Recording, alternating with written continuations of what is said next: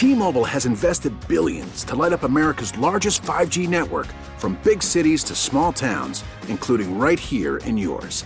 And great coverage is just the beginning. Right now, families and small businesses can save up to 20% versus AT&T and Verizon when they switch. Visit your local T-Mobile store today.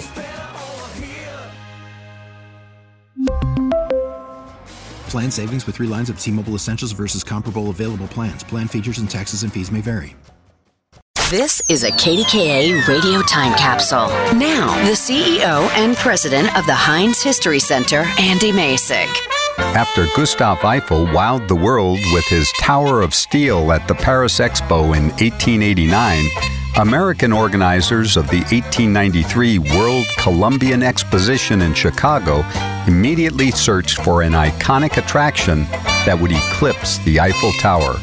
George Ferris, a 33-year-old Pittsburgh engineer, responded to the planners' call for a bold and unique structure.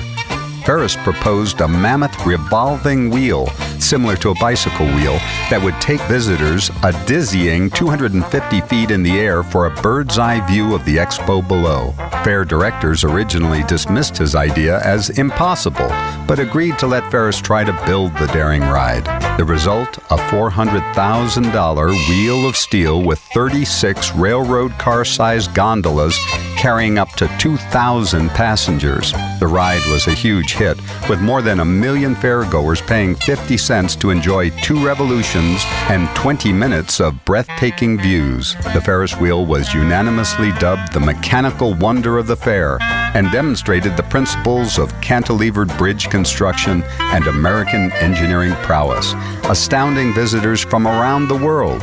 Ferris's attraction was so popular that the organizers of the St. Louis World's Fair brought back the ride in 1904. More than 100 years later, Ferris wheels continue to delight and amaze riders around the world.